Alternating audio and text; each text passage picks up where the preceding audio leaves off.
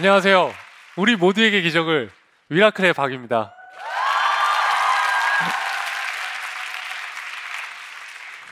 저는 어렸을 때부터 발육 상태가 남달랐어요. 지금 보이시는 사진이 제 친구입니다. 삼촌과 조카가 아니에요. 제 친구였어요.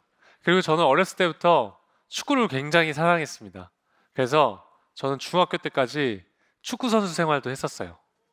저는 그리고 여행을 되게 좋아했어요. 대학교 3학년 때는 한 학기를 휴학하고 유럽 배낭여행을 무려 4개월 동안 다녀옵니다. 그렇게 제가 대학교 4학년이 되고 나서 저는 제가 좋아하는 외국계 패션 기업에 인턴 사원으로 들어가게 됩니다. 저는 굉장히 운이 좋게 정직원 전환이 되었어요. 그래서 제가 정직원이 되는 자리를 축하하기 위해서 친구들이 파티를 열어줬습니다. 제가 그날 술을 마시고 필름이 끊기게 됩니다. 그래서 제가 눈을 떴을 때 딱 저런 상태였어요. 내가 뭔가 수술을 했는데 아직 마취가 풀리지 않았다고 생각했어요. 몸을 보는데 몸이 없는 것 같은 거예요. 아무것도 느껴지지 않고 움직여지지 않는 거예요. 자, 이게 어떤 느낌이냐면요. 자, 여러분 지금 머리카락에 힘 줘볼게요. 하나, 둘, 셋! 자, 손톱 한번 보실게요. 자, 손톱에 힘 줘볼게요. 하나, 둘, 셋! 자, 여기서 나는 머리카락이랑 손톱에 힘을 줄 수 있다. 손 들어보세요. 제 목을 수술하시는 의사 선생님이 이렇게 말씀하셨어요. 앞으로 당신은 전신마비로 살아갈 것이고 다시는 걸을 수 없을 겁니다. 손가락도 절대 움직이지 못할 거예요. 저는 다치기 전에는 제가 목을 다친다고 해서 전신마비가 될 거라고는 생각을 못 했었어요.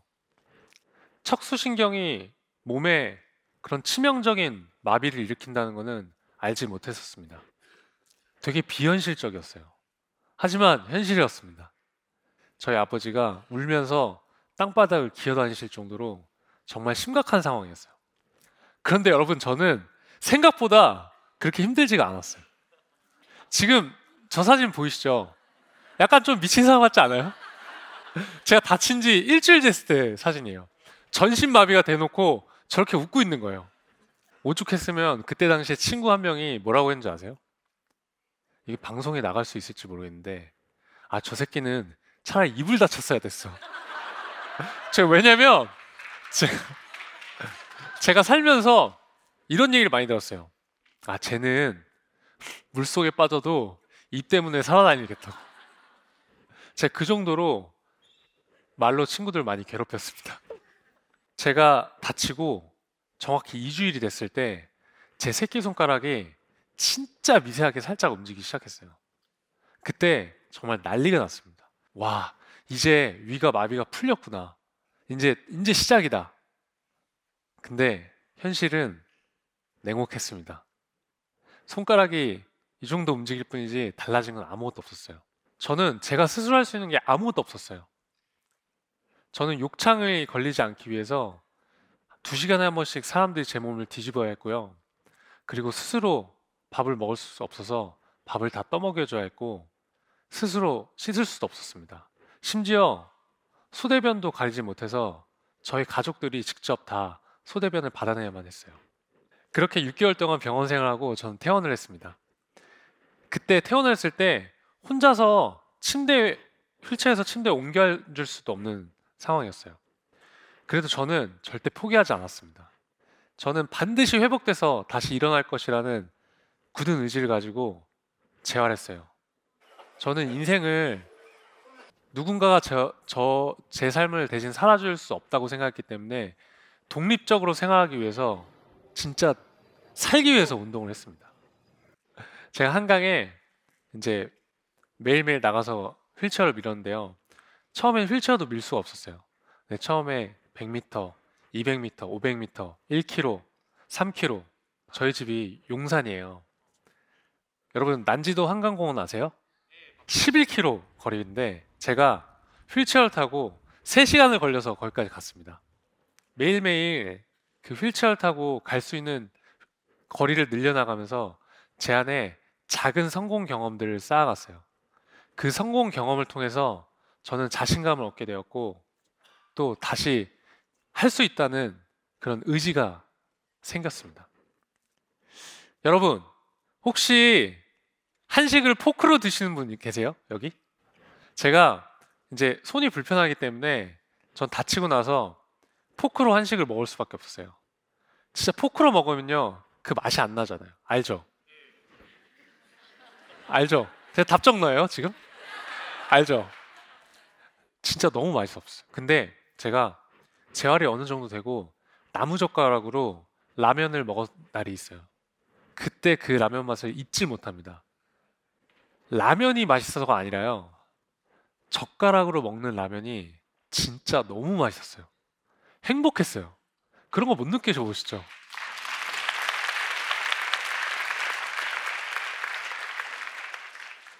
제가 다치기 전에 너무나 당연했던 것들을 못하게 되었을 때, 그저 평범한 일상에 지나지 않았던 것들이 불가능해졌을 때, 비로소 과거의 일상들이 기적의 순간이었다는 것을 깨닫게 되었습니다. 지금 걸을 수 있는 것, 스스로 소대변 볼 수 있는 것, 스스로 밥 먹을 수 있는 게 결코 당연한 일상이 아니라는 것을요. 저는 다치기 전보다 오히려 다치고 나서 작은 것에 감사할 줄 알게 되었고 소소한 행복을 느낄 수 있게 되었습니다. 저한테는 이제 더 이상 당연한 일생은 없거든요. 지금의 제 일상은 도전과 성공의 연속이 되었어요. 예전에는 제가 소변줄을 차고 있었지만 지금은 일회용 소변줄을 이용해서 소변을 봐요. 그리고 지금은 누가 밥을 떠먹이지 않아도 혼자서 밥을 먹습니다. 남의 도움 없이 스스로 살아갈 수 있다는 게 얼마나 감사한지 모릅니다. 여러분, 지금 살고 있는 삶에 얼마나 만족하면서 살아가시나요? 더 좋은 직장, 더 좋은 차, 더 좋은 집을 소유하기 위해서 얼마나 발버둥 치고 계신가요? 여러분들의 궁극적인 인생의 목표는 무엇인가요? 그 목표를 이루는 과정 속에서 진정한 행복을 느끼고 계신가요? 지금 스스로 걸을 수 있음에, 밥 먹으면서 건강하게 살아있다는 것을 느낄 수 있음에 감사하셨으면 좋겠습니다. 여러분들의 일상에 당연한 것은 단 한 가지도 없습니다. 우리는 마치 우리의 인생이 굉장히 길고 건강하게 오랫동안 살 것이라고 생각하면서 살아가죠. 그런데 오늘 집에 돌아가서 우리가 잠자리에 들고 내일 아침에 눈을 뜬다는 보장은 아무도 할 수 없습니다. 지금 여러분께 주어진 지금 이 순간, 지금 스스로 숨 쉴 수 있는 이 순간이 바로 기적의 시간입니다.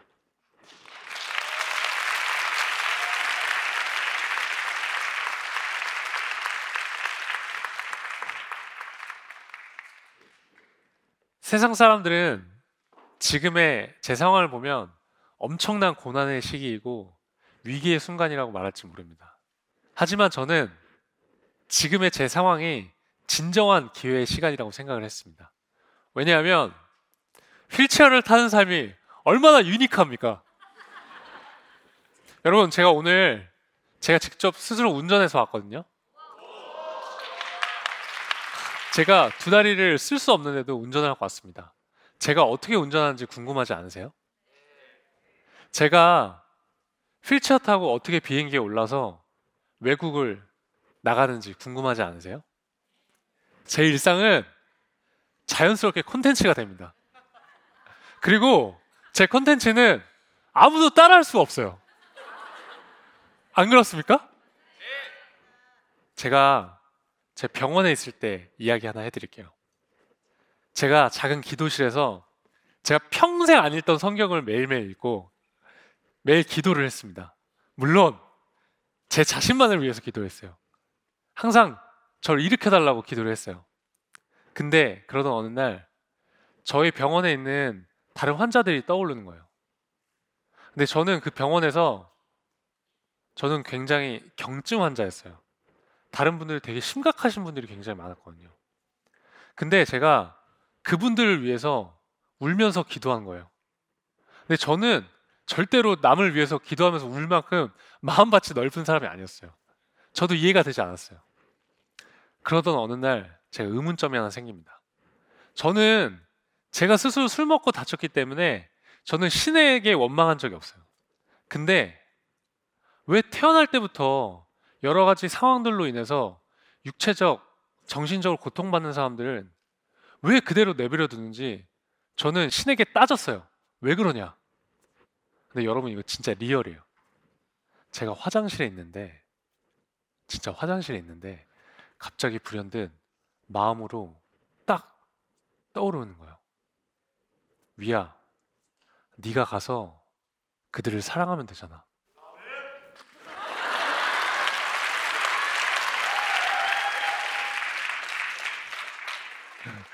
저는 충격적이었습니다. 왜냐하면 저는 제가 살아오면서 제가 사랑해야 될 대상은 저의 가족과 친구와 제 주변인들이라고 생각을 했거든요.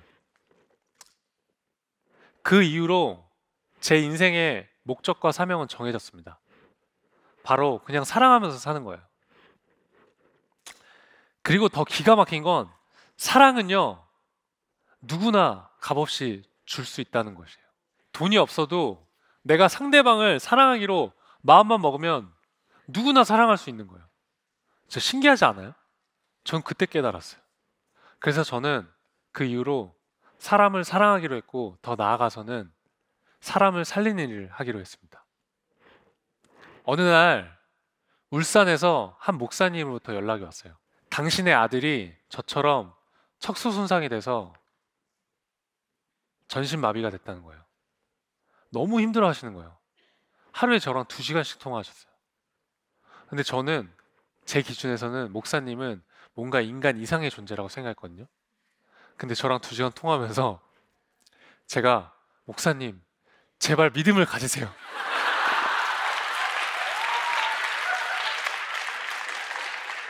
제가 그런 말을 하고 있는 거예요. 근데 제 눈에는 그 목사님이 그냥 전신마비가 된 한 아들의 아버지로 보이더라고요. 그게 제가 너무 가슴이 아팠습니다.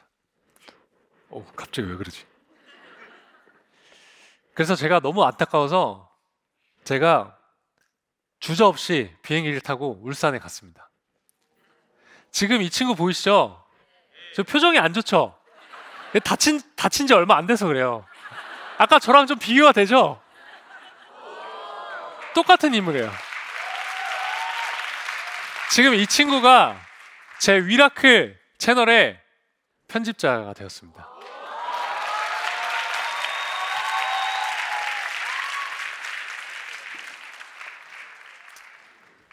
저는 제가 사랑을 주기 위해 울산으로 갔다고 생각을 했습니다. 그런데 오히려 제게 엄청나게 그 사랑 이상의 힘을 주는 친구가 생겼습니다. 제 친동생이 한 학기를 휴학을 하고 6개월 동안 24시간 저를 간병을 해줬어요. 제가 어느 날 동생한테 질문을 했어요.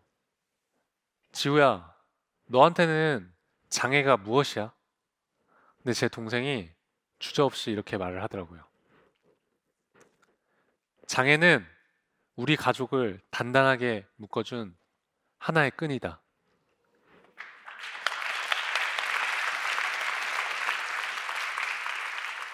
왜냐하면 가족 모두가 협력해서 저를 돌봐야 했었기 때문이죠. 여러분, 지금 자신에게 없는 것, 남과 비교해서 부족한 것들을 바라보지 마시고 자신에게 있는 것, 그리고 지금 누리고 있는 것들을 바라보셨으면 좋겠어요. 현재 고난의 상황에 처했을지라도 감사할 줄 아는 마음을 가지면 위기를 기회로 바꿀 수 있는 힘이 생깁니다. 사람들은 기적이라고 하면 뭔가 초현실적인 현상을 생각을 해요. 아니요. 기적은 지금 제가 살고 있는 삶, 그리고 당신의 삶 그 자체입니다.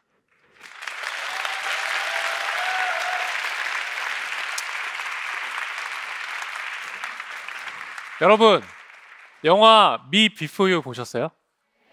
영화 미 비포 유를 보면 전신마비가 된 남자 주인공이 이런 말을 해요. 예전의 나로 돌아가서 파리의 거리를 걷고 싶어요. 예전에 마비가 되기 전 자신의 삶을 사랑했던 남자 주인공은 결국 죽음을 선택하죠. 과거의 삶이 우리 인생에 물리적으로 어떤 영향을 줄 수 있을까요?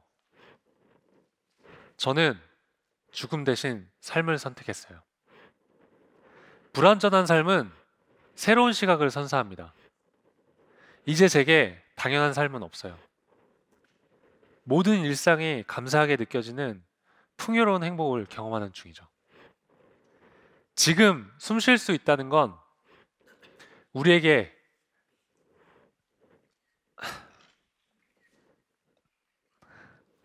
왜 그러냐?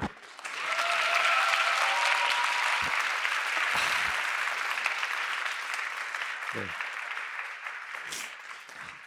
지금 숨 쉴 수 있다는 건 우리에게 아직 기회가 있다는 것이에요.